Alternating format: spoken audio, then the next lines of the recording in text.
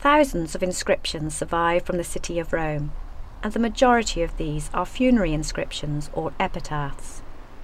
These are often presented to us as disembodied texts, fragments from larger memorials that line museum walls and fill the pages of volumes of inscriptions.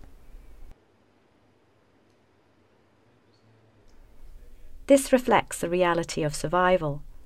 Items have been reused, monuments fragmented, and cemeteries destroyed. But inscriptions were only one part of a monument.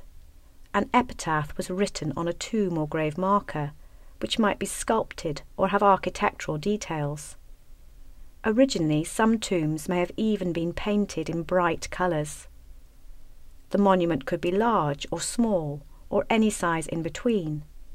It may have stood alone or been part of a group of memorials.